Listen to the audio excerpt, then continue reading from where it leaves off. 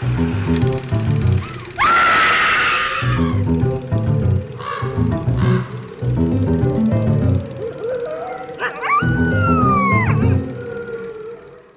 everyone, and welcome to Scream Scene, the horror movie podcast where we watch every horror movie ever made in chronological order, and then we rank them from best to worst. I'm Ben. My name's Sarah. Thank you for listening to us today. This is our third episode of October 2017. We're just getting closer and closer to the magical day of All Hallows Eve. You're counting down to Halloween. I'm counting down to my radio station's fundraiser. Oh, sure. That's at the end of the month, around that time? Right around that time, yeah. Usually the last day of the fundraiser is on Halloween. This year it's a couple days before. Sure. Yeah, it's going to be a busy time. But that's alright. What are we watching today, Ben? Well, today we are watching White Zombie. It stars Bela Lugosi, and it's going to be, I think, a real treat for us. It's our first zombie movie. Yeah. Not going to be the last that we cover on this show. No. Of course, the zombies in White Zombie are a little bit different from the modern crop of zombies that have sort of dominated pop culture for 40 years now. I'm sure there's a ton of stuff out there that kind of traces the development of, I guess, representation of zombies. But, like, what you kind of think of is, like, right now you think of The Walking Dead. Mm-hmm. But traditionally, like, George Romero zombie is kind of what everyone thinks of immediately. Yeah, he sort of reinvented the whole concept, and everyone's kind of more or less used his version of the concept ever since. And, of course, that's something, and that development is something we're going to be likely covering on this show For sure. as it goes in, Yeah. our zombie-related episodes. But White Zombie's the first, and it is about the sort of traditional Haitian-derived concept of zombies. Yeah. Sort of derived from traditional Haitian culture and the sort of westernized ideas of what voodoo is. And I thought maybe you'd like to talk to us a little bit about Haiti and voodoo and zombies so that we have a bit of cultural context to view and judge White Zombie in.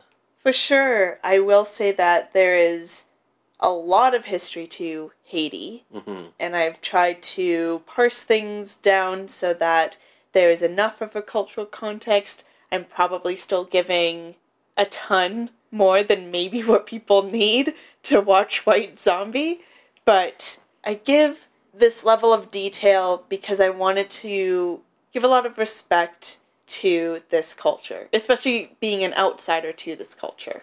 For sure. And I mean, you might think it's a lot of detail, but I'm sure there might be people who listen and go, oh, well, they missed this, that, or the other thing. Totally. And I mean, ultimately, at the end of the day, we're a horror movie podcast, not a history podcast, right? I mean, we kind of are because of the way we've structured the show, but not colonial history, film history. Yeah. So we're trying to figure out what the best balance is in terms of giving too much versus too little information. But why don't we just dive right in, Sarah? For sure. For listeners who aren't fully aware of where Haiti is, it's a country on the western side of the island Hispaniola, and it shares the island with the Dominican Republic. To kind of start telling the history of Haiti, even this brief overview, I'm going to go way, way back to history's favorite fuckboy, Christopher Columbus. So during Christopher Columbus's voyage to find a route to India, he came across a large island that had 5 different chiefdoms. Columbus named the island Hispaniola, and he established the settlement La Navidad using what would remain of his wrecked ship. Yes. This was 1492, and when Columbus returned to La Navidad the following year, it had been burned to the ground and all 39 settlers killed. So Columbus decided to move east along the island to establish settlements elsewhere. The indigenous Taino people would not fare well with this exposure to Europeans, as many indigenous populations did not fare well, and they nearly went extinct on this island. Columbus's techniques as a governor were extreme, to say the least. Cruel and extreme. Spain would continue to focus on settling the eastern half of Hispaniola, as Dutch and especially French traders and pirates established and operated out of the western half, Okay. running the Spaniards out of settlements through attacks back and forth. In 1625, French pirates established a settlement on a small island called Tortuga, which is north of Haiti, just slightly north. The Isle of Tortuga from, like, Pirates of the Caribbean. Yeah, it's a real place. Okay. And it has a long and glorious history of piracy. All right. Joined by Dutch and English pirates, they would run an international lawless community of pirates targeting specifically Spanish vessels. That's because the Spanish vessels had the most gold. Yeah. England would make attempts to bring these settlements in Tortuga and on the western side of Hispaniola into its own empire through diplomacy, naming this guy named Jeremy Deschamps governor in 1660, and the English were pretty sure that Jeremy was on their side. They were very surprised when Deschamps turned around and proclaimed the western half of the island for the King of France. Oh, snap. Plot twist. And in around 1660, this starts the nearly unbroken French rule in Haiti. But the other side of the island stayed under Spanish control. Yes. Okay. Yeah. 1664 is when France officially took control of the western side and named that half of the island Saint-Domingue. The years following had settlers and farmers gradually outnumber the pirates, partly in thanks to the success in tobacco, cotton, coffee, and cocoa plantations. Plantations, of course, run by African slaves. So this next century would see Saint-Domingue become France's Pearl of the Antilles, producing around 40% and 60% of all sugar and coffee, respectively, consumed in all of Europe, of course, all built off of the backs of African slaves.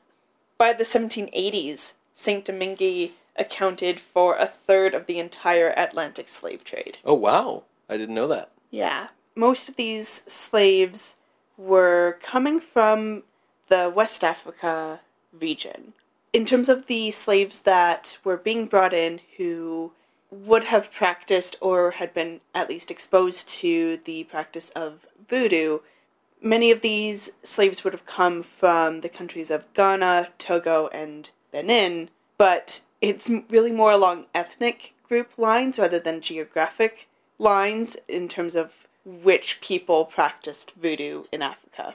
These ethnic groups would be the Yawo people, the Kon, Gun, Kabye, and Gen-speaking people, but this is all along kind of Western Africa near the coast in various different regions and in these different countries.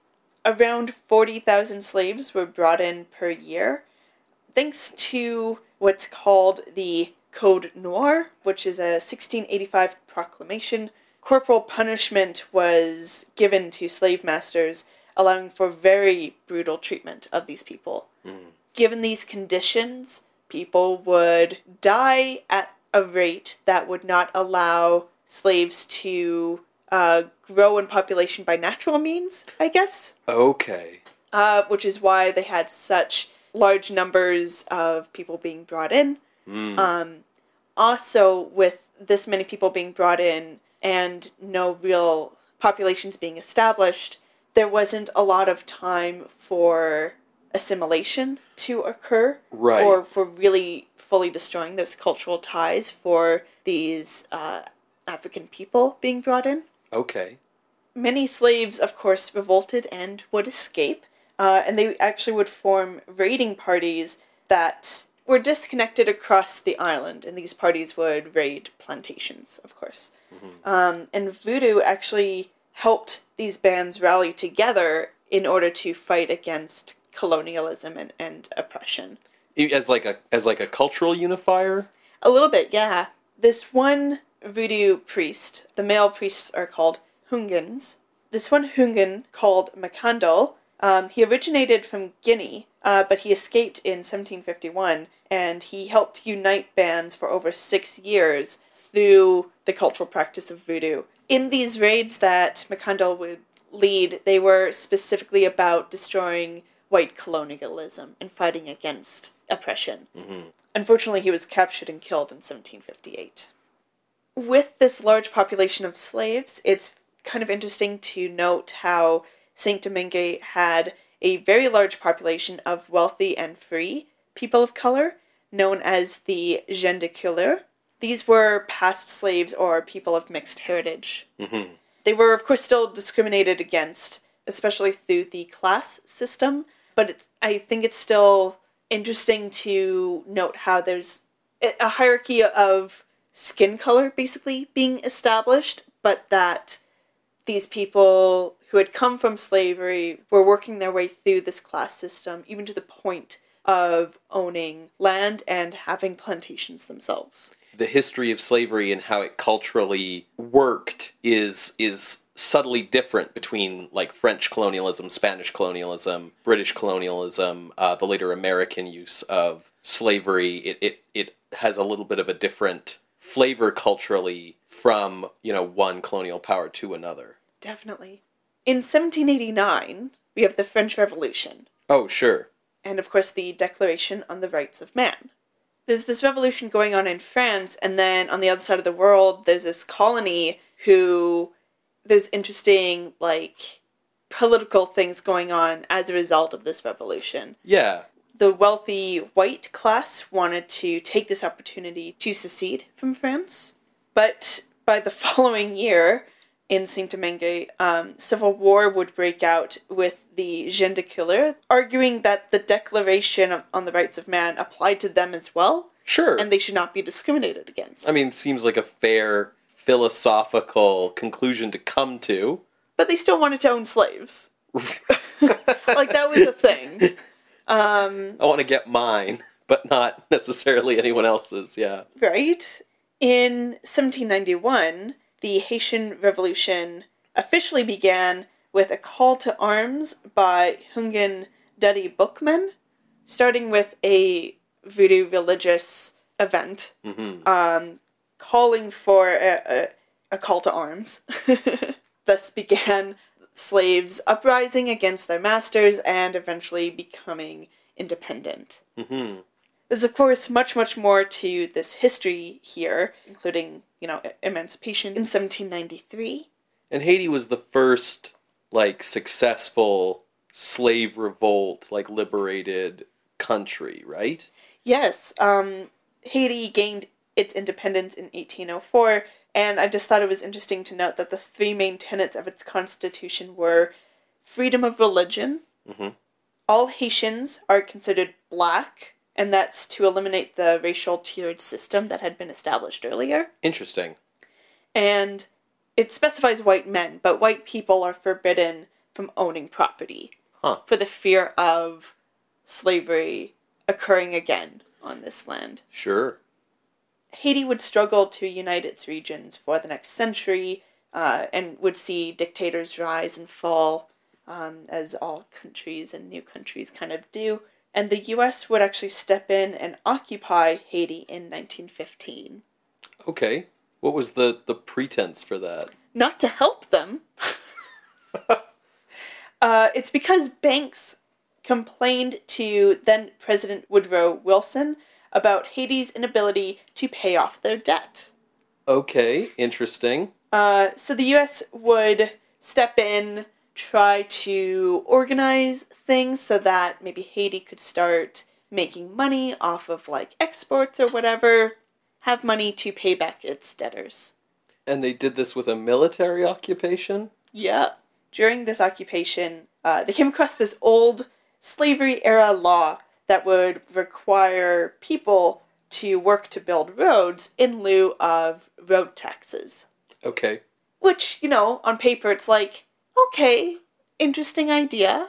In implementation, armed guards would force Haitians to work for hours on end building roads, akin to slavery, according to many Haitians and historians. So while this occupation would see Haiti's infrastructure kind of built up a bit more, it was at the cost of many people's lives through protests and revolts, and historians actually estimate that around 15,000 people would die from this occupation. How long did the occupation last? 1915 to 1934.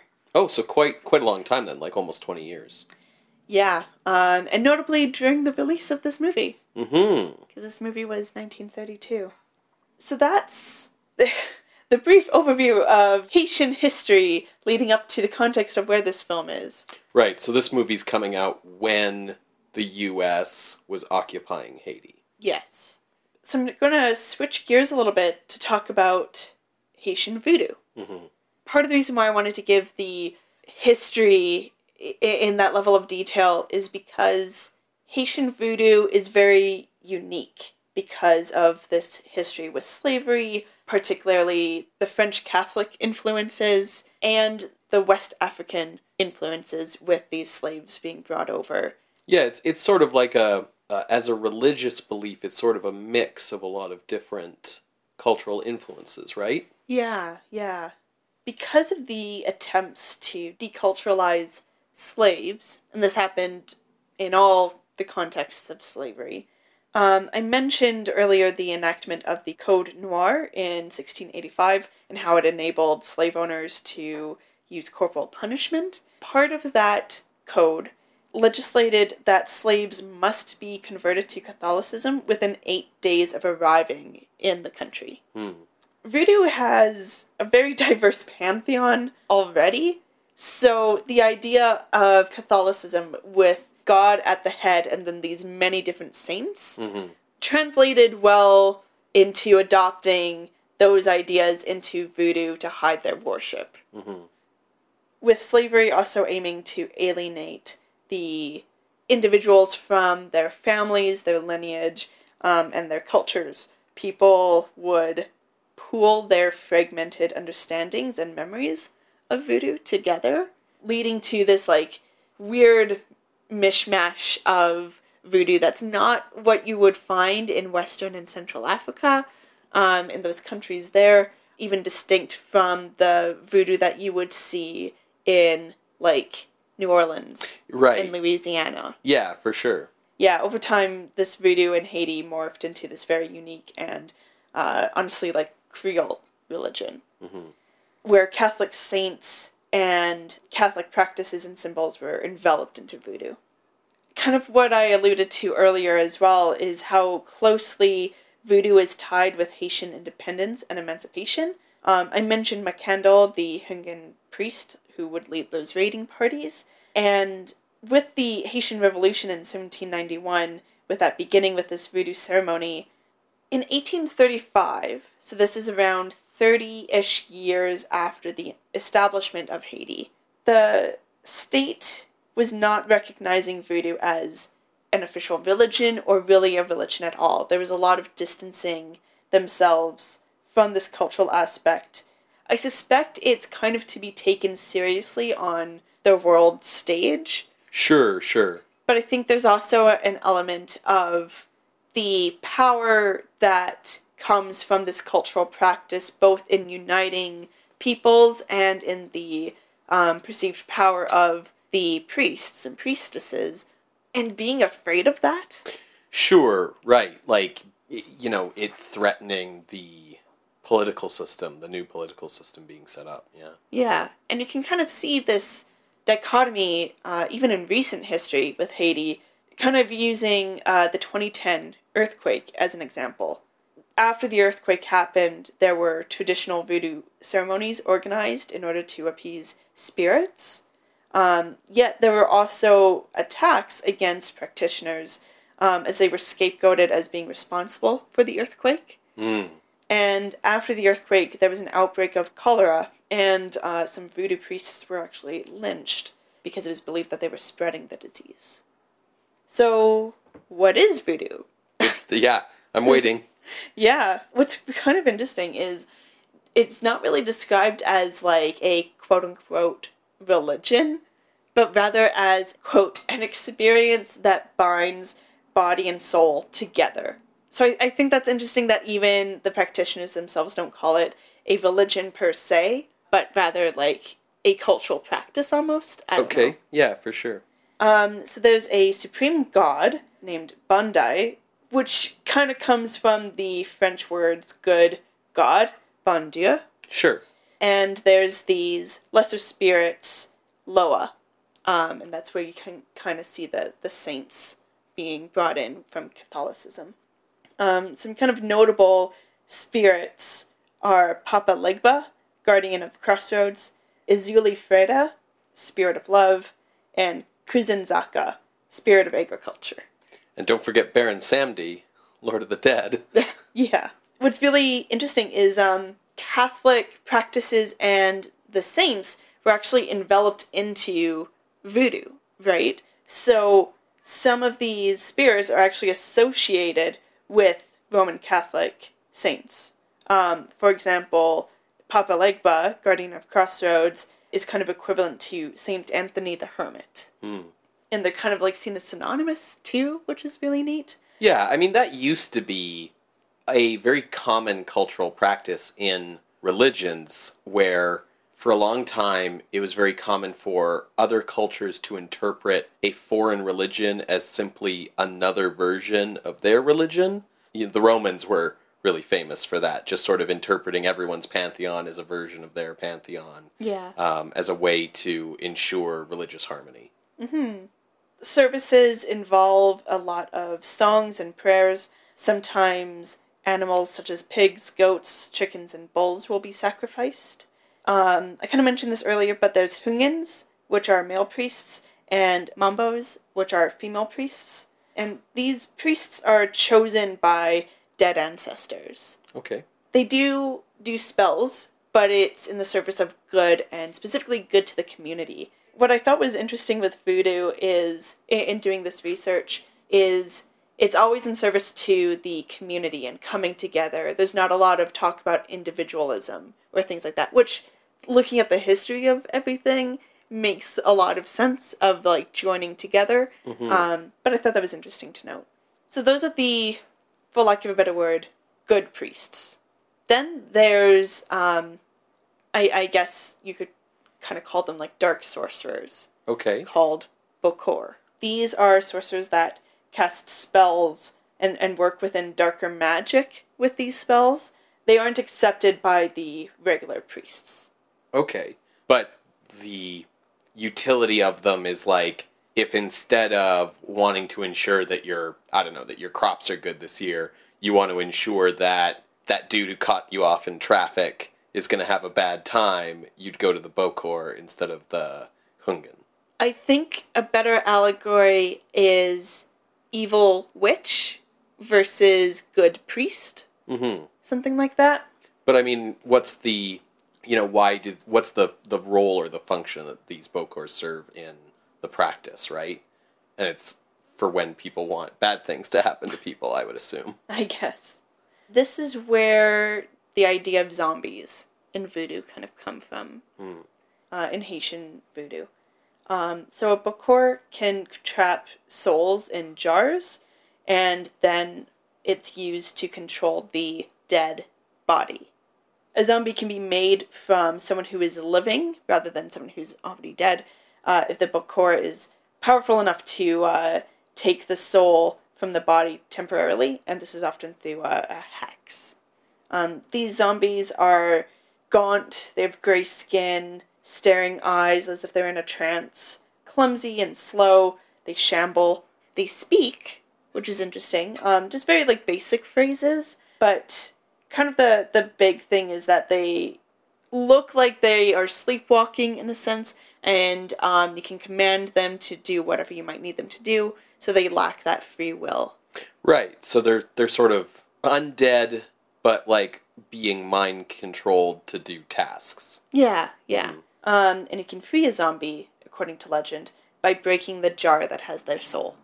There are documented cases of zombies, and I guess zombification is outlawed in the Haiti Criminal Code. Okay. Like, the earliest example of it being outlawed is in 1883, but even in its most recent penal code, the making of zombies in not so many words, it's all phrased in the idea of poisoning someone without giving death and causing more or less a prolonged state of lethargy. Mm. The punishment for zombification is on par with murder. Sure. So creating a zombie is seen as the same as murdering someone.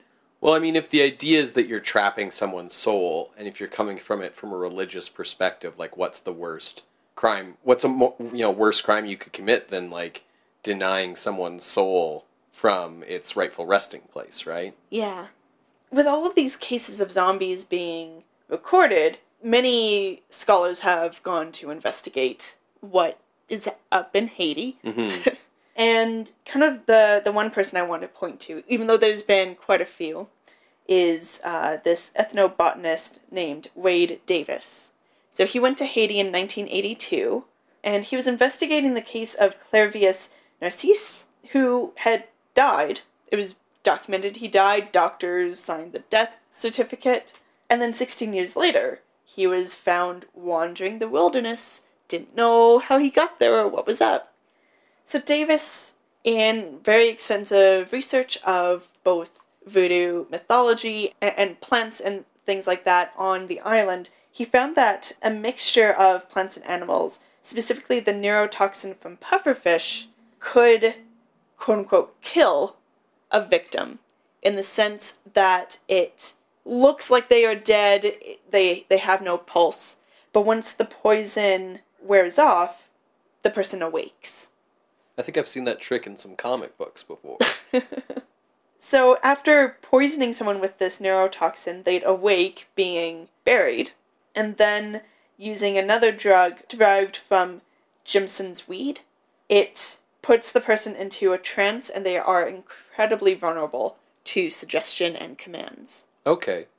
What Wade Davis found substantiates the myths and legends and lore around the Bokor, Mm-hmm. and what they would use, and how they documented how much of the toxins to use, everything like that.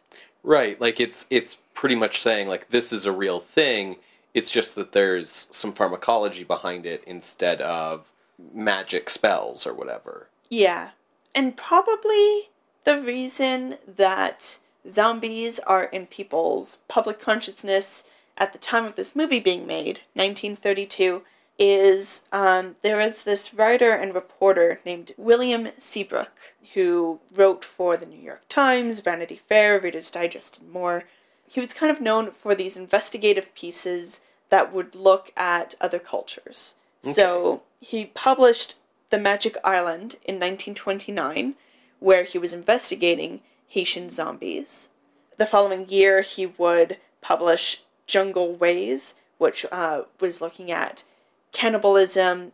And yeah, in The Magic Island, he met zombies, like people considered to be zombies, and he was questioning whether zombies really existed, how they came to be, and like this is 1929, so it's not, and it's a reporter, so it's not incredibly scientific, but the fact that he had published this book documenting that, like, hey, zombies exist, and that was published like 3 years before this movie was made, I think there's like a relationship there for the inspiration for this movie. Yeah, I mean, this is Haiti as a country was more linked to France traditionally for a lot of its history, but with the U.S. occupation, it makes sense that you'd have sort of an American mainland cultural curiosity of like, okay, well, what is this place that our military and tax dollars are going to oppressing, like, and sending people in and, publishing books. And that would, it makes sense that it would be a period where people are just starting to learn about these concepts of voodoo and zombies. And so it's starting to, seep into the popular culture for the first time. Like, we should clarify, people are starting to learn about this nationwide. Like, obviously, the idea of voodoo is established in, like, South Louisiana and Sure. such through the cultures there. That's very true. That's very true. But I guess... The wider public knowledge across the country. Yeah, and in mainland white America, and specifically of Haitian voodoo, as opposed to Louisiana voodoo, which, as you pointed out, is very different and distinct. Yeah, actually, the idea of voodoo dolls, like a doll where you put the pins in, that doesn't really exist in Haitian voodoo. It's specifically Louisiana. Right, and I don't know if the Louisiana or New Orleans, like, American voodoo has, like, zombies in it, really, like Haiti does. Yeah, they have vampires, but not necessarily zombies. Right. So, by mid-1932, when this film came out, the trend of American horror films had been exploited to various levels of success by Universal, Paramount, MGM, and independent producers. We've sort of seen this boom occur, which is noticeable in the fact that we've had more movies, in 1932 than we've had in any previous year up to this point in this genre, and we're only halfway through the year. Yeah. These films had so far played upon existing literary and theatrical traditions, but White Zombie would bring something brand new to the screen as the first film about zombies. And it's not based off anything. Correct. White Zombie was brought to the screen by the Halperin brothers, Victor and Edward. Victor was a film director, having started his career in the 1920s, and had directed 8 films by this point, 6 of which had been silent films. Edward was a film producer, and had produced 3 films up to this point, including his older brother's previous feature film, X-Flame. They worked in the realm of independent film and B-movies, producing mostly mildly successful romantic comedies. The Halperins were not fans of the horror genre, but what they were fans of was the artistry that had been achieved by film in the late silent era, and they were disparaging of the state of quality in talking pictures. They wanted to make a movie that harkened back to the style of that earlier period, with strong visuals, minimal dialogue, stylized acting, and determined that the popular horror genre trend represented their best chance of getting support and funding for making a movie in that style. That's interesting because, the last movie we saw, Vampire, was very much like a stylized silent film in a lot of ways, and before that was Murders in the Rue Morgue, which was a callback or homage to German Expressionism. The script for White Zombie is by Garrett Weston, and was inspired by books like The Magic Island, which brought Haitian voodoo and zombies into American popular culture. Weston focused his script on action rather than dialogue, as the Halperins hoped to get away from the talky, stage-bound qualities of the early talking horror films. Okay. Edward Halperin raised the funds for the production independently, with assistance from independent film impresario Phil Goldstone. Halperin raised a $50,000 budget from investors such as Amusement Securities, and rented time and space on the Universal Studios lot, as well as at Bronson Canyon, utilizing rented set pieces from Universal for an 11-day shoot. Halperin managed this on such a shoestring budget by arranging to shoot the film at night. If it worked for Spanish Dracula. Sure. So the idea was, that they could just kind of go ham on the Universal Studios lot after everyone else had gone home for the day. Yeah. In order to draw a mainstream commercial audience, the Halperins needed a mainstream box office star, and they were able to take advantage of the fact that Bela Lugosi had been cut from his Universal contract to acquire one. Even if Lugosi was persona non grata with Universal, to the public at large, he was still the internationally acclaimed star of Dracula, and the Halperins took advantage of this by crafting a very Dracula-esque part in the film for him as the film's villain. Initially, Lugosi was negotiating for a salary of a mere $900, but plus a percentage of the film's profits. However, he did not wish ultimately to take a chance on an indie film that could end up just being a flop. So Lugosi ultimately agreed for a flat $5,000 salary. This was more than the mere $3,500 he'd been paid for Dracula, but less than the studio contract salary he had made for Murders in the Rue Morgue. For the rest of the cast, the Halperins largely hired silent film stars who had fallen out of favor since the rise of talkies. Madge Bellamy, the film's female lead, was a prime example of this tactic. Bellamy was born in 1899 and got her acting start on Broadway in 1918. She began acting in film in 1921, and her first major hit was 1922's Lorna Doone. She became renowned for her beauty and had a string of hit films through the 1920s. She did get a reputation for difficulty, though, with her studio, because she regularly turned down big dramatic roles in major pictures in favor of lighter comedy parts that she felt showcased her looks. In 1928, she appeared in Fox's first talkie film, Mother Knows Best, where critics noted that her voice was quite weak. Her career began to take a major downturn as sound gained popularity, and in 1929 she walked out on her contract with Fox after refusing to appear in a film whose rights the studio had acquired just so she could star in it, believing that she wasn't earning enough money. White Zombie was her first appearance in a film since then, so 3 years. She was paid $5,000 for her appearance and got along great with Lugosi during shooting, who spent the shoot charming her, while also brushing off any attempts from the rest of the crew at friendliness.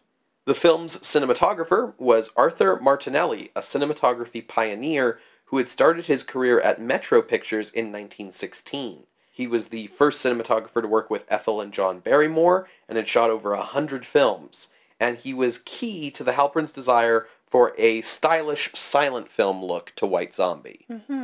Sets reused from Universal included the castle halls from Dracula, pillars and a balcony from Hunchback of Notre Dame, corridors from Frankenstein, and furniture from Cat and the Canary. The film even managed to borrow Jack Pierce from Universal for the makeup for Lugosi and the film's zombies. How long does a studio keep these sets and pieces around? I mean, as long as they think they can keep making money on them, or keep redressing them, as long as they don't fall apart. If you've built a bunch of stuff for a film, that's a really big investment unless you can keep reusing it for other things. And with a new coat of paint and turned around a little, most audiences don't notice that they're seeing the same furniture and props over and over in other films. In addition to a very successful film industry in LA, there's a very successful storage facility industry. Oh, for sure. A film storage facility industry, absolutely. And I mean, these things are part of a studio's assets as much as anything else. You've got access to things that other studios don't have because you've made movies with them in it, right? Yeah. After the film was completed, the Halperins experienced some difficulty finding a distributor, as many of the major studios had their own horror movies planned, or just had no interest in the trend at all. But after a 74-minute preview version was shown to potential buyers on June 16th, 1932, United Artists bought the rights to distribute White Zombie. We've talked about United Artists in previous episodes, but essentially it was the Image Comics of the 1930s movie scene, a company where film creators could operate outside of the studio structure for mutual benefit at a company where they owned their own work. And in 1932, United Artists worked with producers like Walt Disney, Howard Hughes, Samuel Goldwyn, Mary Pickford, Douglas Fairbanks, and was overseen by a man named Joseph Schenck. United Artists released White Zombie on July 28th, 1932, at a running time of 67 minutes. Critical reaction was largely negative, focusing on the acting and storyline, both of which were considered to be over the top and of subpar quality. Many reviews considered the film ludicrous and unintentionally comedic, and Vanity Fair called it tied for Worst Movie of the Year with Murders in the Rue Morgue. Oh no. Despite this frosty critical reception, the film was a large commercial success, particularly for a low-budget independent film. It grossed well above expectations. Theater owners largely thought that the film was garbage, but they responded to audience reception and kept the film running in longer engagements than were usual. Lugosi would later express regret in his decision to take a higher salary rather than a percentage of the profits. Due to the film's commercial success, the Halperin brothers won a contract at Paramount Pictures to produce a follow-up horror film. In the years since its release, particularly following its rediscovery on late-night TV and home video, White Zombie has undergone a critical reappraisal, and modern critics tend to praise the film's visuals and atmosphere. It's been called a stylistic bridge between the Universal horror films of the 30s and the RKO horror films of the 1940s, and has become a cult classic referenced often in modern pop culture. For example, I think it's Rob Zombie's band is named White Zombie. Yeah. After the movie. It's interesting that it's considered a bridge from like the 30s to the 40s, because this movie comes so early in the 30s. Usually you see those kinds of bridges later in the decade. For sure, and also that the intent of the film was kind of to reach back to the style of the 20s, right? Yeah, so that's really interesting. I think it's mainly what people are considering to be the bridging quality is the atmosphere and visuals of the film, which are very strong in those 1940s RKO films. Yeah. So initial video releases of White Zombie were very, very low quality because the film is in public domain. So you didn't have to put any effort into making them look good. Anyone could just put out a video. On DVD, Rowan Group's release was largely the preferred version, but White Zombie has recently been released by Kino Video, and their Blu-ray edition is now sort of considered the top version to watch in terms of quality. We've put that version on to the YouTube playlist, and the film is, available for free under public domain. Cool. Listeners, if you'd like to watch along with us, you can find our YouTube playlist at our website, screamscenepodcast.tumblr.com. Until then, we will hear a brief musical interlude, and then we will be right back after watching White Zombie from 1932. See you on the other side, everybody.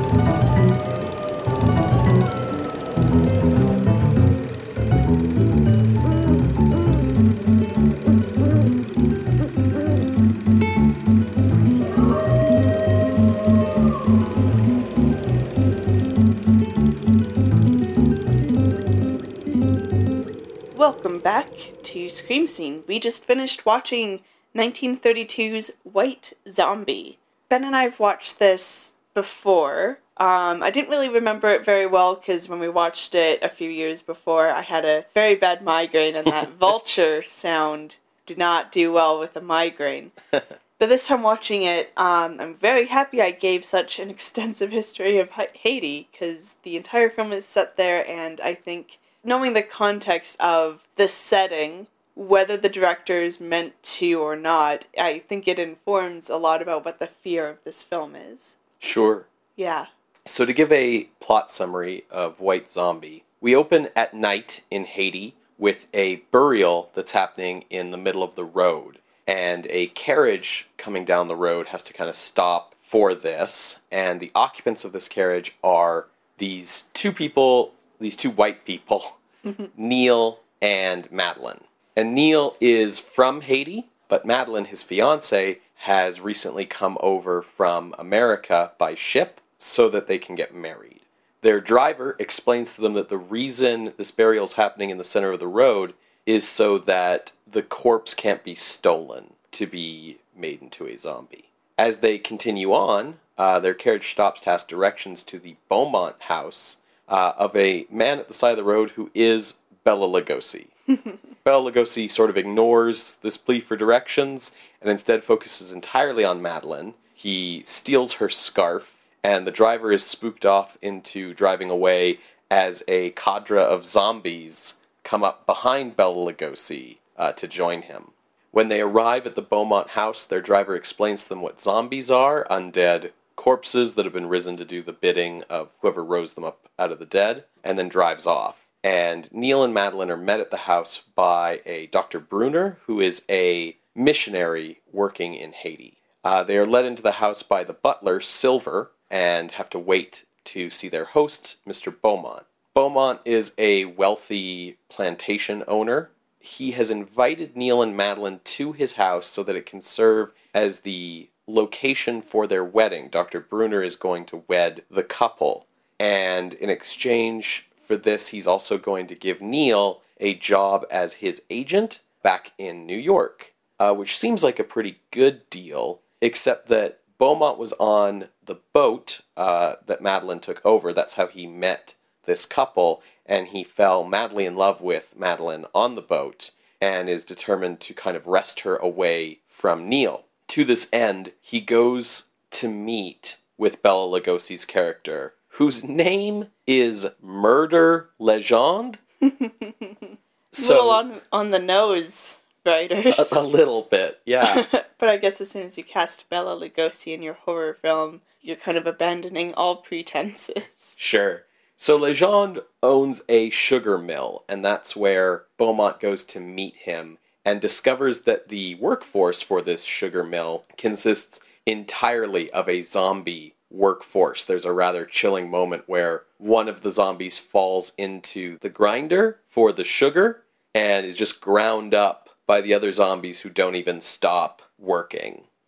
He meets up with Legend, and they seem to have made some arrangement where what Beaumont wanted to happen was for Legend to kidnap Madeline for a period of time so that Beaumont could convince her to love him. And Legend quite rightfully kind of laughs at this plan, saying, like, you can't just kidnap someone away from their fiancé and then assume that in a month you can just make them love you. That's ridiculous. If you want to force someone to do stuff, you know, you gotta do it the zombie way. It's very effective. So, sort of against Beaumont's better judgment, he makes a deal with Legend to turn Madeline into a zombie. And the key ingredient here is that Legend gives Beaumont a drug to have Madeline ingest, and you don't need a lot of it. It could be in a pinprick of wine or a flower. And so you're really going to get a lot of use out of this Bela Lugosi voice you can do. I'm trying to use it as much as I can. So Beaumont takes this drug back to his place and puts it in the bouquet for Madeline's wedding. He's going to be giving the bride away in the absence of any of their friends or family being at this bizarre wedding. Like, the whole time walking her up the aisle, he's trying to convince her to leave Neil and be with him, which, you know, isn't working. But I guess he's like, this is his last-ditch attempt before going with turn her into a zombie. Yeah. But, like, it's like, what did you think was gonna happen, man? Beaumont's the worst. Anyways, Madeline, like, quite understandably turns him down, and she and Neil are wed. And then at dinner afterwards, the three of them are, you know, enjoying their food, having a few drinks.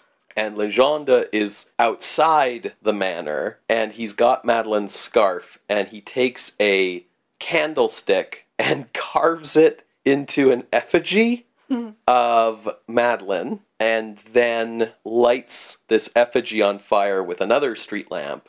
Using his, you know, zombie voodoo powers. Madeline kind of passes out at dinner and swiftly dies. And she's buried. Some time passes. Neil becomes a drunken wreck. You know, kind of understandably. He keeps seeing visions of her. Yeah.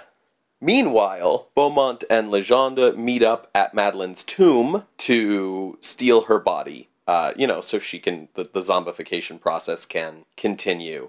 And Legend explains to Beaumont, like, who all of his top zombies are and how they're all former enemies of Legend. There's the voodoo witch doctor is the term they use, who taught Legend voodoo, and then Legend killed him and turned him into a zombie. Tortured information out of him. Yes, that's a very good point to make. There's also, like, the former Minister of the Interior, the head of the gendarme, the state executioner. Like, everyone who comes after Murder Legend ends up as a zombie. So they steal Madeline. Because he's been sort of driven to madness by these visions of Madeline, drunk Neil shows up at the tomb a little bit after to discover that Madeline's been taken. So not really knowing where to turn, he goes to Dr. Brunner, and we get a long sort of exposition sequence as Brunner sort of explains what zombies are and how they work and how they're in the criminal code and all the stuff that Sarah said before we watched the movie, essentially. And that, it is possible to get her back because she's not really dead. She's just been drugged into a death-like lethargic coma and rendered, highly susceptible to suggestion and all that. So they head out. They don't really know who's got her. They think it might be the natives. I think at one point, Neil says, she'd be better off dead than with the natives, which, yeah. Good job, man. But they go to check out Beaumont's place first, but he's not there, because Beaumont is at Castle Legendre, a big matte painting castle on a bluff overlooking the sea. So then we find ourselves in sort of the redressed Castle Dracula sets. There's Beaumont and Madeline, so she's sort of back in zombie mode now, and she's playing the piano, and she's just got this dead look in her eyes. And Beaumont's starting to realize, he didn't really want this. He wanted Madeline, not just, her body or whatever, but, her soul. He wanted someone he could talk to. And in fact, she doesn't really respond to anything Beaumont does, including his control, because she's under Legendre's control, because he's the one making the zombies. Yeah. So Beaumont begs Legendre to turn her back. Bela Lugosi gets, the best scenes in this movie. But Legendre's yeah, for sure, we'll do that. But first, a toast to the future. And Silver, Beaumont's waiter, comes out with some wine. You should know never to drink wine with Bela Lugosi. But they bring out this wine, and Beaumont takes a sip, a little bit before Legendre does, and then realizes what's happened. And Legendre, says again, it could be in a flower, or a pinprick in a glass of wine. Come on, dude. Yeah. So he drinks the wine and realizes he's been drugged now, and he yells for Silver to help him, but Legendre sets his zombies upon Silver, and they toss him into, the castle moat or whatever, and he dies. Meanwhile, Neil and Dr. Brunner are talking to a local Haitian witch doctor that Brunner knows about, who could be behind this, and they get put onto the trail of murder Legendre and head over to his castle. It should be said that this witch doctor is very clearly a white guy in blackface. And we've had quite a few black extras. Just have another guy have lines. Anyways. Sorry. So, they make it to the castle, but Neil has contracted jungle fever or some bullshit, and is sick and fainting all the time and just completely useless. So Brunner decides to head to the castle alone. Then Neil wakes up in the middle of the night, all feverish and delirious, and also heads to the castle by himself. By this time, the drug's working its way through Beaumont's system, and he kind of can only just sit there, paralyzed, watching as Legendre slowly carves the effigy he needs to carve and tortures him with, this idea of the fact that Beaumont's the first person to be turned into a zombie who knew what was happening to him. And Legendre's just taking a lot of pleasure out of prolonging this process. Yeah. Neil shows up and kind of collapses in the big hall where Legendre and Beaumont are. And Legendre sets Madeline to stab Neil after he passes out, because Legendre's just kind of a big sadist, really. I think his motivation in this movie seems mostly just to fuck with people. Yeah. But Madeline is stopped when a cloaked hand reaches from off screen and grabs the knife from her. I mean, she's struggling. Yeah, you get the impression that she's struggling against Legendre's will. Madeline runs off to the kind of outside of the castle, this kind of balcony overlooking the sea, and Neil gets up and follows her, and is all, Madeline, Madeline, don't you recognize me? Don't you know me? Blah, blah, blah. And Lejeune comes out to where they are, and he sets his zombie goons on Neil, and Neil's backing up, to the edge of the balcony, and, what's gonna happen? And he shoots at the zombies a bunch of times, and, hey man, that's not gonna do anything. But then he's saved at the last moment when the cloaked figure from earlier, who it turns out is just Dr. Brunner, beans Bela Lugosi on the back of the head with like a pipe or something, and Lejeune goes down, and Neil kind of ducks out of the way of the zombies, and I guess they just do whatever the last command they got was in absence of any other stimuli, because they just all walk off the cliff like lemmings and die. So everyone's kind of reunited. With Lejeune unconscious, Madeline kind of snaps out of her stupor a little bit, but then Lejeune gets up again, and I guess kind of sees the writing on the wall because he decides he's just going to peace. But his escape is blocked by Beaumont, who I guess came out of it as well during this brief period, who attacks Lejeune, who, well, they both go over the edge, and we see them, fall a ton of feet, and then land in this, waterfall and get washed away. Yeah. And then, Madeline's back to normal, and everyone's reunited, and it's a happy ending, the end. What are your sort of initial thoughts on this movie, Sarah? I think it's a fine enough movie. I definitely see the inspirations and homage to silent film. You definitely see it when Lejeune is controlling Madeline to stab Neil, just the way that, everyone's acting and the cuts are and everything. But I think this movie was doing some interesting things with sound, ironically. Just the way that the sound mix was. I think it was doing some neat things with some of the shadows and stuff for cinematography. It definitely achieves that tone and atmosphere with the sets. Really, especially with the sets. But, maybe it's because we just watched Vampire, which is, a far better, created film than this. But, this is a fine enough film, and, it's good. I mean, it's worth remembering that, this film was made for very little money on a very tight schedule. I think it's maybe worth dividing this movie up into, what works and what doesn't, and figuring out which side comes up with more points. I think the film's visually very beautiful. The cinematography is a very excellent display of contrast, heavy whites, very thick blacks, and they coordinate that well with the movie's production design, especially, the costumes. One thing I noticed is our heroes are basically always dressed in white, and our villains are basically always dressed in black. Mm-hmm. And I suppose that speaks to the fact that this movie has a very simplistic story. It's basically Haitian Dracula, right? This is kind of just a remake of Dracula with, one additional new element thrown in and set in a different place. I don't know. Bela Lugosi's doing his hypnotic corruption of an innocent maiden thing. Yeah, I think it's different enough that, I wouldn't immediately go to Dracula. Maybe it's the fact that they use the exact same cinematic techniques to indicate Lugosi's hypnotism. I mean, they go further with it in this movie than they did in Dracula, but it's the same, glowing close-ups on his eyes and hand gestures and things. They've definitely latched onto Dracula's coattails, but we kind of knew that when they hired Bela Lugosi and, the context setting you gave. That's true. So, I'm not going to fault it for them. I kind of go, come on, guys, but, I'm not really going to fault them for it. But I think they changed the plot enough that it's not just that. I do think they achieved their goal of making a more cinematic film. This movie puts more on the screen and has more visual ambition than Todd Browning's Dracula did.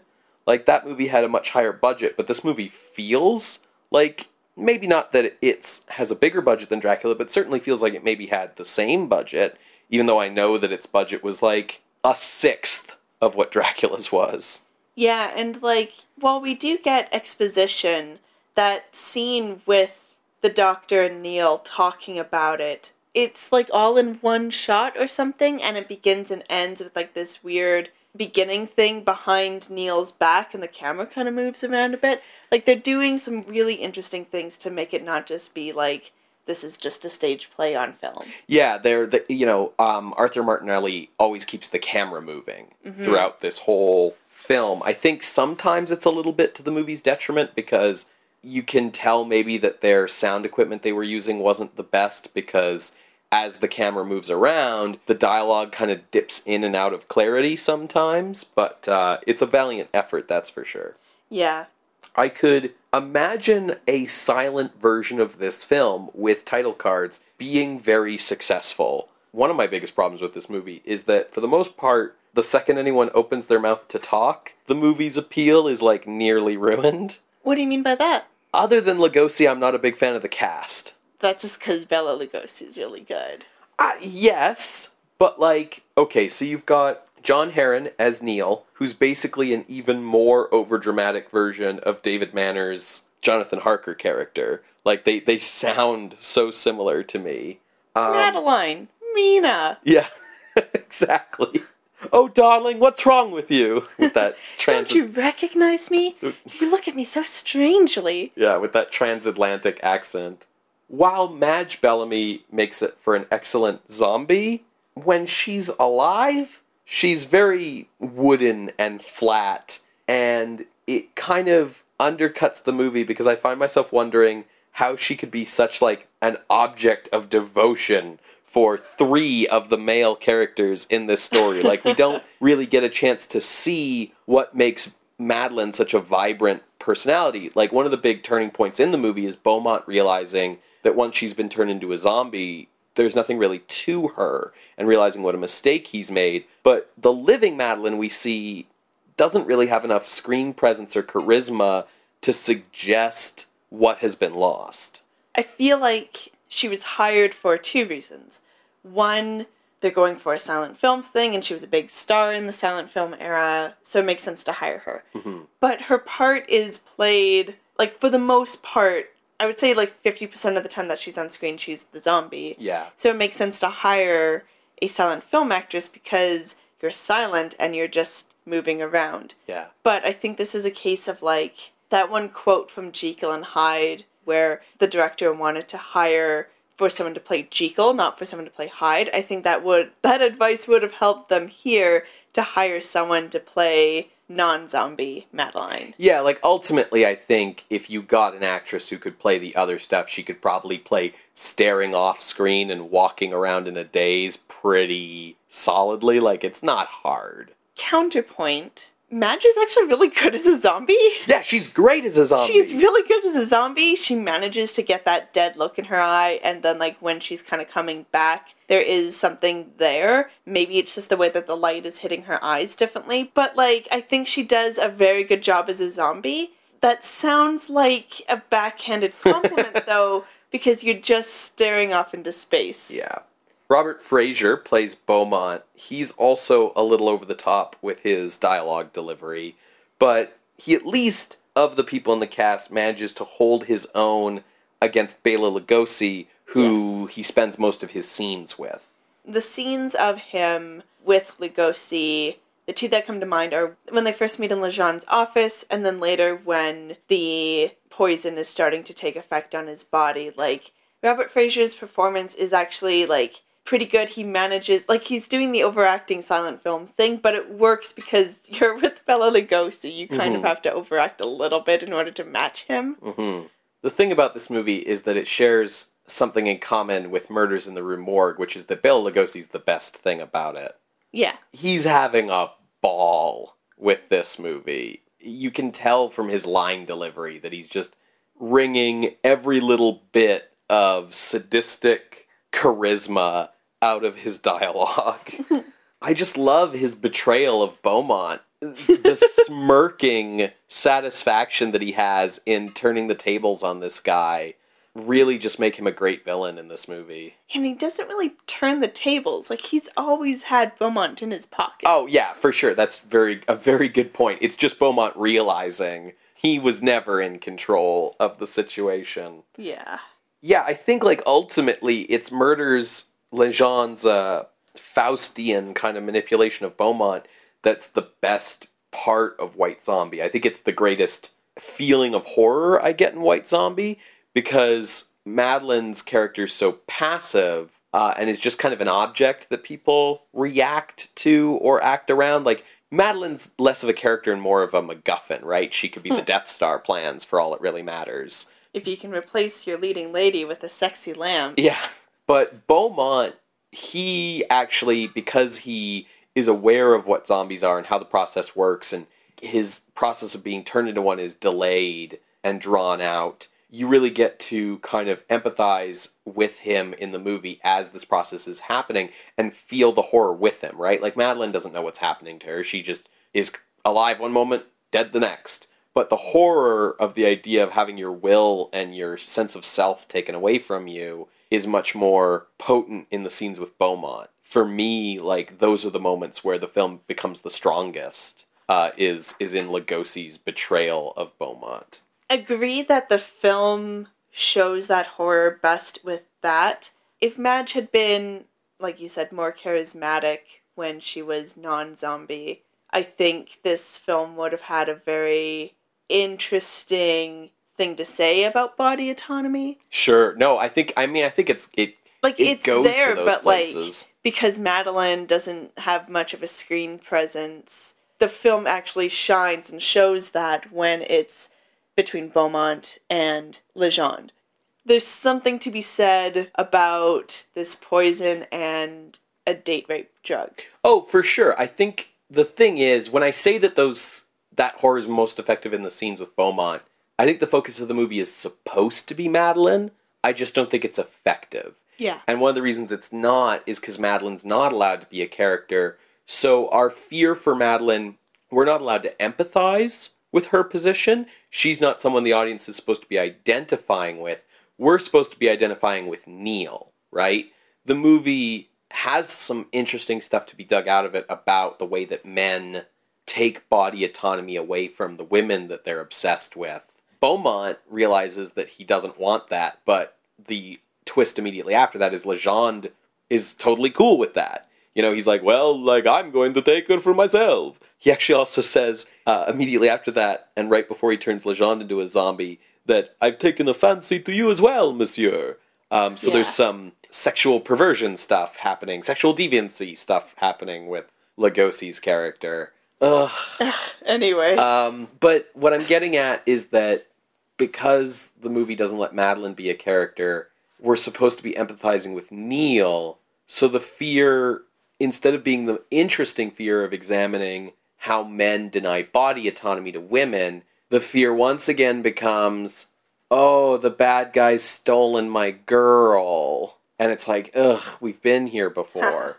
So, like, that's kind of where the fact that they've kept the setting in Haiti, and Beaumont being a plantation owner with other signs of colonialism, it's like, is this Haiti or is this, like, Saint-Domingue? At what point in Haiti's history is this actually taking place, right? I believe the question you're meaning to ask is, what year is it? But, like, we've already talked about how once someone is a zombie, they're basically owned. Mm-hmm. And the coach driver, when he's telling Neil and Madeline about zombies in the first place, he points out how, like, when you're a zombie, you work on end. Like, you just are consistently working. That there they go off to work at the mill, and he's very scared about this.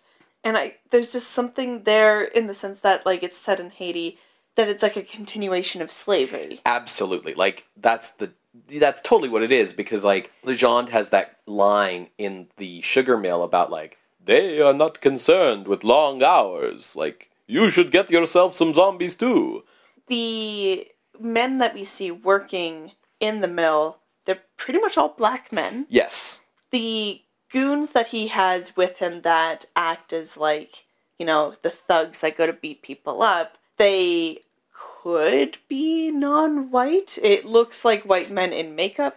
At least in the narrative of the film, some of them are clearly white, others are clearly supposed to be darker skinned, and there's some that are kind of ambiguously in the middle there somewhere. Black and white film doesn't always render skin tones clearly enough to identify racial stuff like that sometimes. For sure. But notably, like, our main villain is a white guy. Oh, for sure, yeah. Both of our villains are white guys. Well, I mean, the guy who has the power, the voodoo power. Mm-hmm. He's white. He tortured his mentor, which doctor, as he calls him, to gain this zombie knowledge.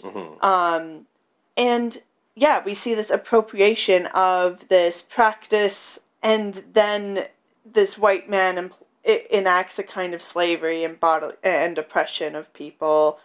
I think, like, yeah, maybe this film was trying to talk about the way, or at least, like, maybe there's a nugget there of the way men treat women's body autonomy and ownership over women, whatever. But I think, like, a perhaps bigger nugget is, with zombies being such a fear in Haiti culture even today, this fear of your sense of self and free will being taken away yet again.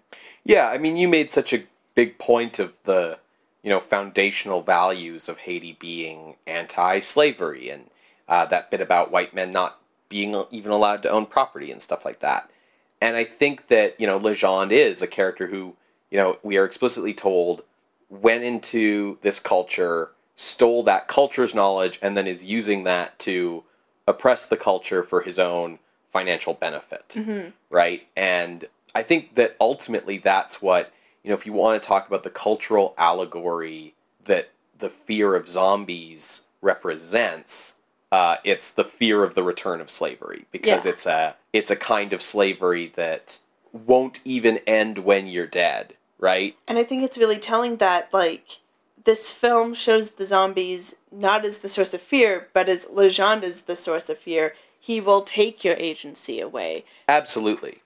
What I'm drawn to is the unique construction of the story that it's ultimately about, in terms of the characters who have, like, arcs and stuff. It's ultimately about one villain being betrayed by a greater villain.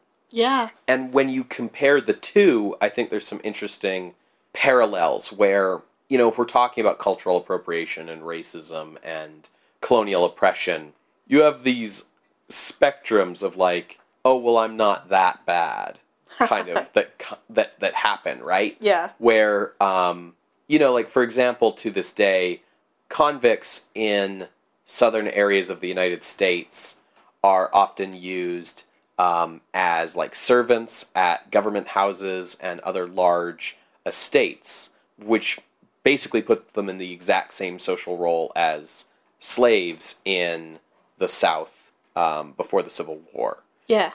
But that's not as bad, because they're not really slaves, they're convicts, right? So I'm not a slave owner, I just have a house where convicts work for me for no money, right? Like, yeah. And I think you see a bit of that here, where Beaumont, as a rich plantation owner, he's obviously used to getting his way.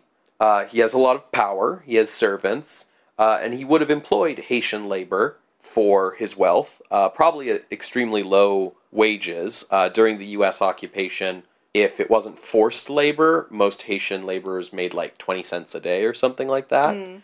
But even Beaumont doesn't have the power and the control that Legendre does, whose labor force doesn't need to be paid anything at all. And when Legendre says, I could give you some of my workers, like, even Beaumont's like a little weirded out. Yeah, he's a little turned off by that idea, right? Beaumont's this exploiter of men, and he views Madeleine as just an object of conquest. But ultimately, he just can't compete with his better Legendre, who does his exploiting and his conquering with these magic powers that he took from the Haitians themselves. Our villains are defeated by... The priest comes in, the doctor just, like, hits Bella on the head, so it kind of breaks the spell. It's not like, oh, the power of God. It's like, no, I just bonked him on the head. Yeah. And then that's enough for Beaumont to then be able to push Bella off the cliff and then fall because he's dazed as well. It's not like mysticism defeats mysticism, right? Well, the other thing is, like, we talked last week about, is Alan Gray really necessary in Vampire? And I'm sitting here like, is Neil really necessary in White Zombie? Necessary in the sense of, like, why else would a woman say no to Beaumont? I think maybe, other than, like, Beaumont's a creep. But, like, yeah, I think Neil is there so that Beaumont has to resort to hiring Legendre, And I think he's also there because could you imagine a version of this movie that then ended with, like, Beaumont being like, oh, Madeline, now we can be together. Like, or her being like, oh, you saved me, thank you. Yeah. I guess I'll date you now. Yeah, so we can have a happy ending. Yeah, which is clear because the film ends with a joke of the Doctor again asking for a match for his goddamn pipe. Yes, because the Doctor is not only our Van Helsing, he's also our comic relief. Yes. This, like, centering of horror movies around, like, young engaged couples and, they're married. Yes. They're married. Engaged or newlywed couples and, like, having to kind of keep them separate from really any of the interesting stuff in the story so they can end the movie kind of pure at the end is starting to, I think, get repetitive for me a little bit. Although, as much as I want characters like Jonathan Harker and Neil to be a little bit more can-do, if they were, that would turn these from, like, horror movies into, like, adventure movies, I guess. How do you feel with the film justifying the horror by having a romantic happy ending versus the films that we've seen that justify its horror by having comedic elements? Do you prefer comedy or romance? I think I'd rather have the romance than the comedy on, like, on paper, but it really depends on, like, how well the writer can do romance, and so much of the romance in these recent films has been so sappy and, like, just non-engaging for me. So I kind of want to talk about the soundtrack of this movie. You said that you felt the movie did a lot of really interesting things with sound. I had a bit of a more negative reaction to the soundtrack, so I'd be interested in hearing what you liked about it. So I hate this goddamn vulture that, like, screams out of friggin' nowhere. But I think that's an interesting thing to think about in the context of that thing you mentioned in the context setting of, like, this is the film that bridges, like, Universal horror to RKO horror. Mm-hmm. Because when I think RKO horror, I think cat people with the very first jump scare. Right, the bus. Yes. So with the vultures screeching, like, I think this is, like, something that's, like, maybe planting the seed of that idea in someone's brain. And I think the way that, like, it sometimes plays with music being diegetic. We talked about diegesis last episode, so I won't rehash that. But, like, when Madeline's getting ready into her dress, her maid goes over to open the door, and we hear drumming outside, and it's Haitians drumming to scare away evil spirits, the maid says, and Madeline's scared, so she's like, close the door, and you can hear, like, the music outside kind of, like, muffled, get louder when the door is open, and then go back to being muffled, and then eventually fade away. But there's, like, another moment that they do that. Bela Lugosi's in, like, the courtyard, whittling the wax candle, and we hear, like, this, like, very, like, spooky music or whatever that's very loud with him, and then we cut inside for the dinner, and the music is muffled. Yeah, as if it's like, just following him around. Exactly. And so just, like, little things like that are, like, little humorous, but I really enjoy. So I think they're doing some things that are kind of playing with the sound mix a little bit. I liked that this movie sometimes was willing to let sound effects tell the story. We don't see certain things sometimes, but we hear them, right? Like Silver's death, where we kind of hear his screaming off screen. When Neil is in the tomb seeing that Madeline's body is gone, and we just have a shot of the open door of the tomb, we don't see Neil, but we hear his scream and we fade. Oh, or yeah, it even works really well in that scene with the Doctor and Neil talking about the exposition of, like, history of Haiti and voodoo, zombies, and the way that the Doctor's voice acts as the transition to the next scene. Yeah, or even, like, the opening of the movie is really memorable with this kind of Haitian chanting over the credits. Like, this movie doesn't have kind of a traditional credit sequence. I mean, it's very traditional by 2017 standards, but by 1932 standards, it's non-traditional because the credits are over actual footage of an actual scene that's in the story of the movie, and we get this chant over them that's pretty haunting. So what I don't like about the soundtrack, it's hard to, now in 2017, discern how much of this is bad equipment or bad recording at the time, how much of it is just the age of the film and the fact that it's very hard to restore sound elements. It's much easier to restore film elements of old movies. In addition to the fact that I think a lot of the dialogue's pretty poorly delivered, especially from Neil and Madeline. The actual quality of the dialogue recording's often poor, and it made it hard for me to understand some of the dialogue at times. And I already talked about the way that because the Halperins and Arthur Martinelli weren't afraid to keep their camera moving, they do suffer a bit from the reason why everyone else was, which is actors moving kind of out of microphone polar pattern and getting kind of a little bit harder to discern. But I think that the thing that really makes this movie difficult for me is the way that the music soundtrack was created. There's music throughout the whole movie, which is appreciated. That's fairly new for where we're at in the history of film. But it's all pre-recorded library tracks of classical music pieces.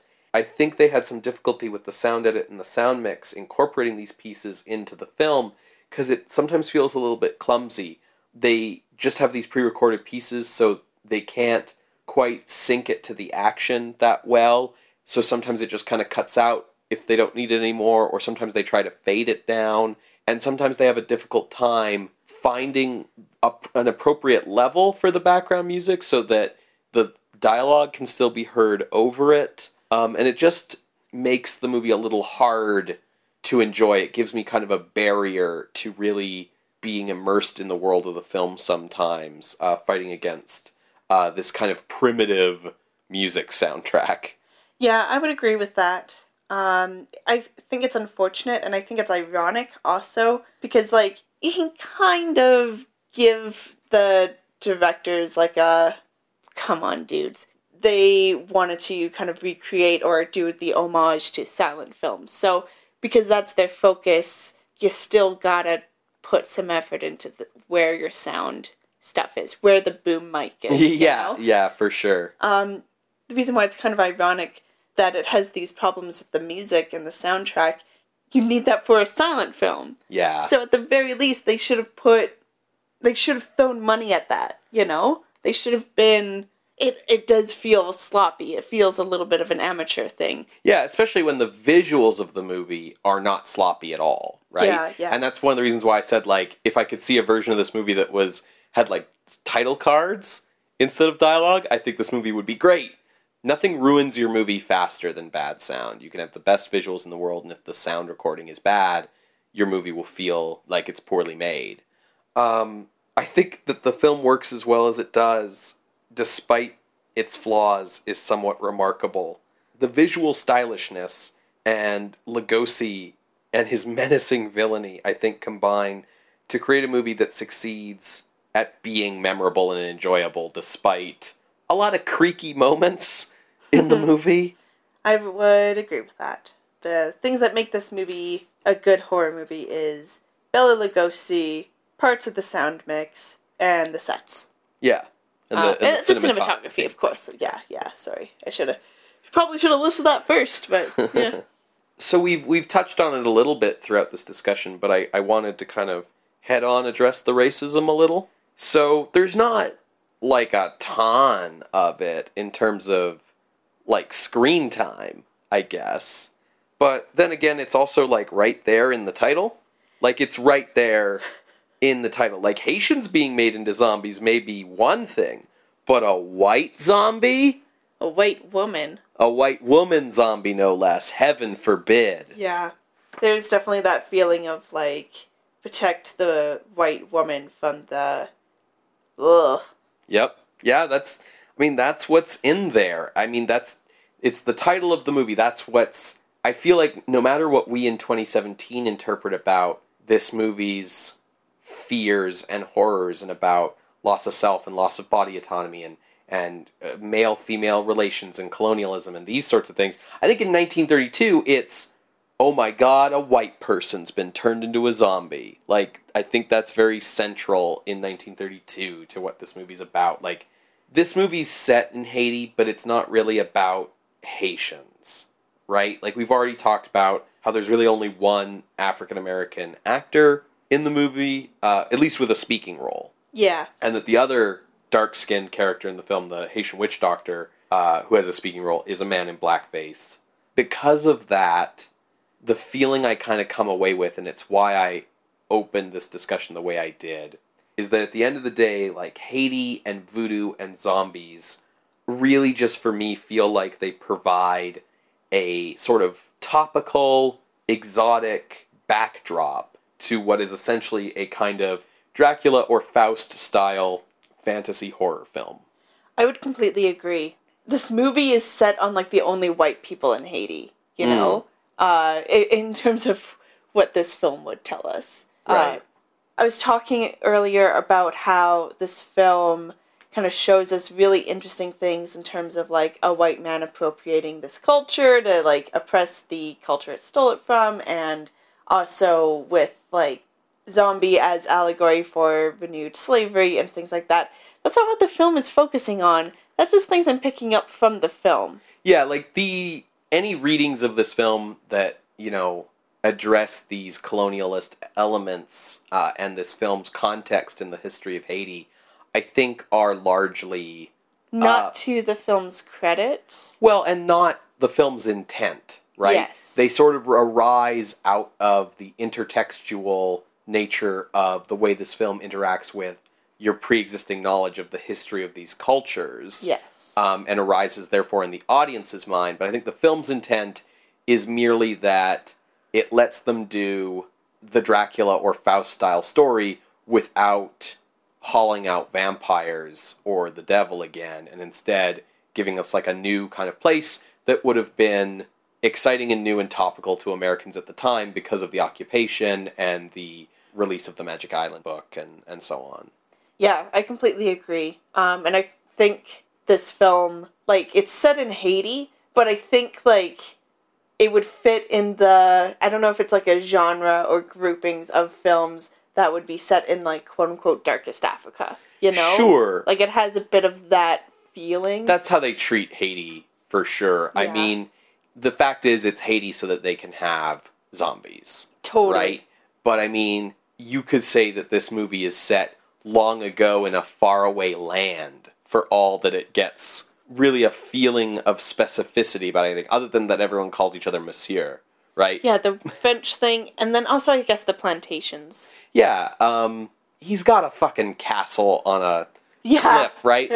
Like, there's a certain fairy tale quality to the world that this is set in that feels a little bit divorced from reality. Yeah. Do you want to move into ranking White Zombie? Yes, I do. Okay. What sort of range do you have picked out? It's interesting. I was really looking at this movie as a whole in terms of how it delivered a horror movie, and I tried to keep the things that I did pick up out of it in terms of, like, all those things I just said that aren't necessarily the film's intent of what the horror is and everything.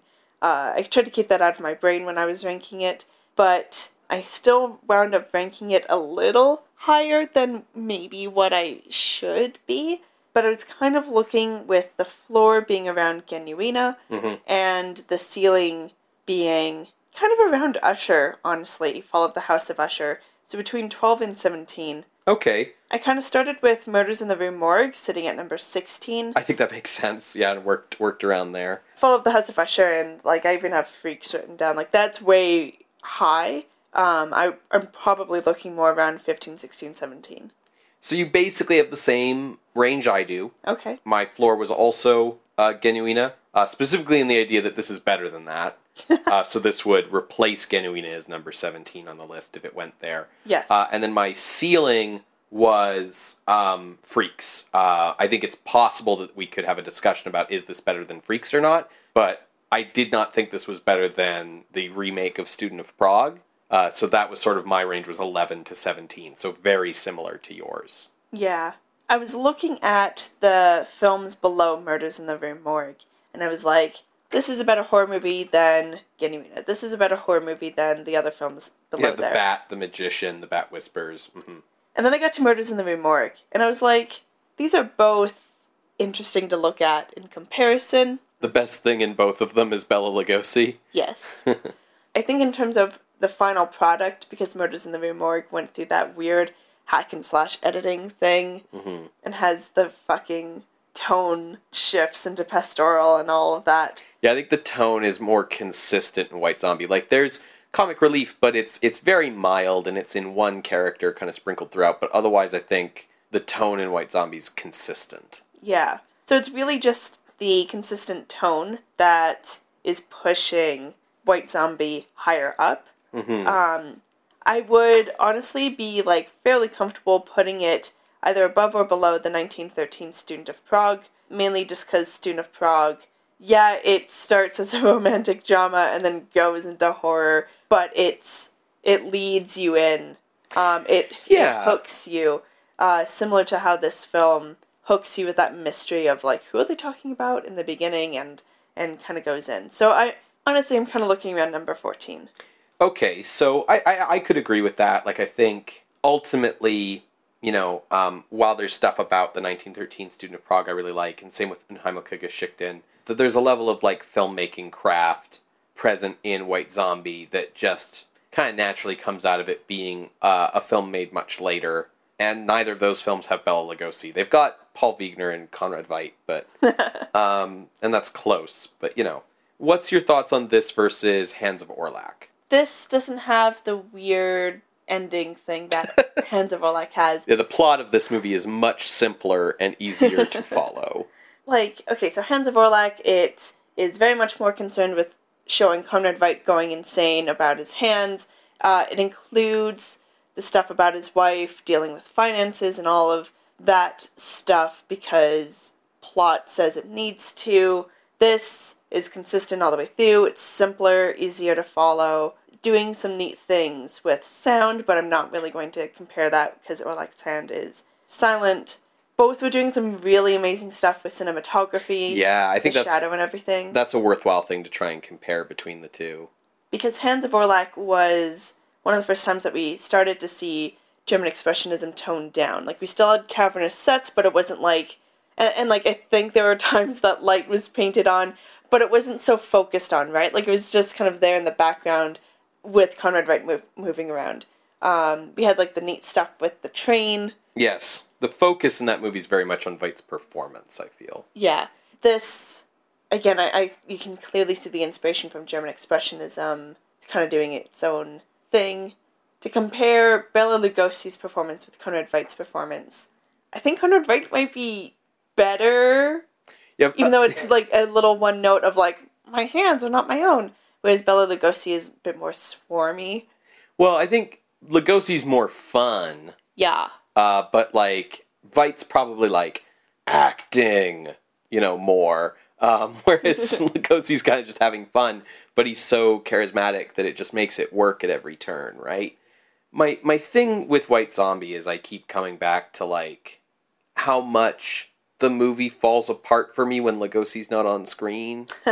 Despite its best efforts to remain really engaging, the characters don't have the kind of psychological interest or emotional range as good as the cinematography is, and as great as the production design and the sets and stuff are.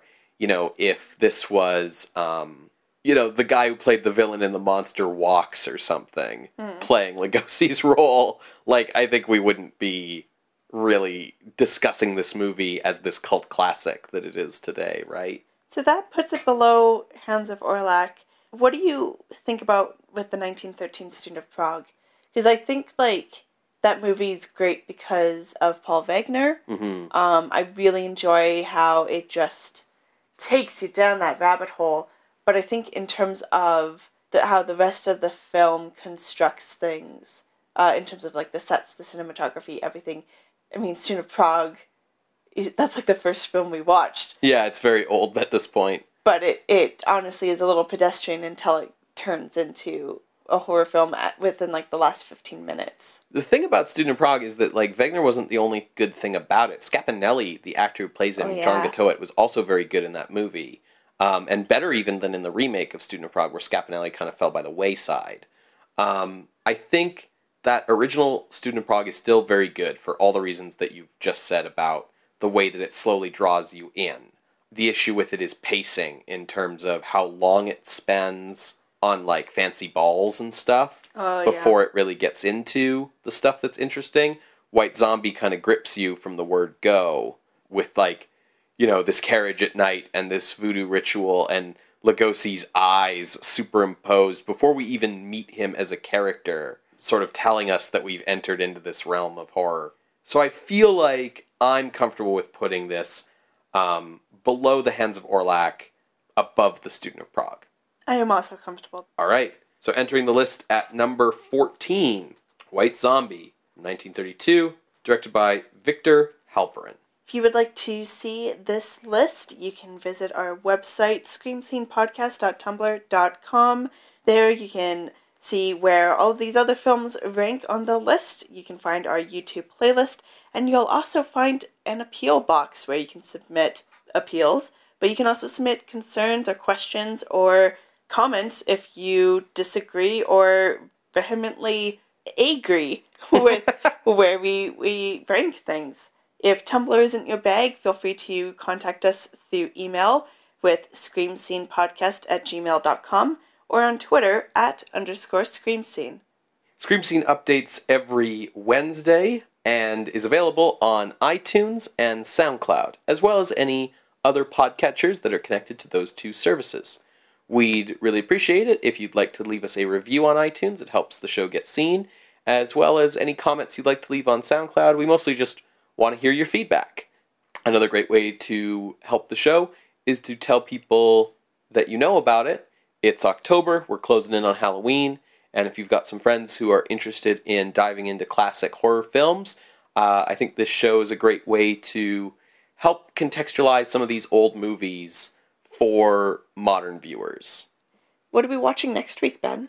Well, Sarah, up to this point, we've been watching a whole lot of movies in black and white. And I wonder if I could interest you in something in red and green. Yes. Yes. Okay, so next week's film, which will be going up on October 25th, which more or less is going to make it our Halloween episode, is 1932's two-tone Technicolor horror film, Dr. X. Yes. From the Warner Brothers studio, directed by future Casablanca director Michael Curtiz. And starring Fay Wray. Yes, and Lionel Atwell as well. I'm so excited to watch this movie for the podcast. So be sure to join us next week for our Halloween special. This whole show's kind of a Halloween special. But yeah, there's no, Halloween special episode. It's just Halloween special show. Yeah, but be sure to join us for Dr. X. We'll see you next week, Creatures of the Night. Thanks so much for listening. Bye. Bye.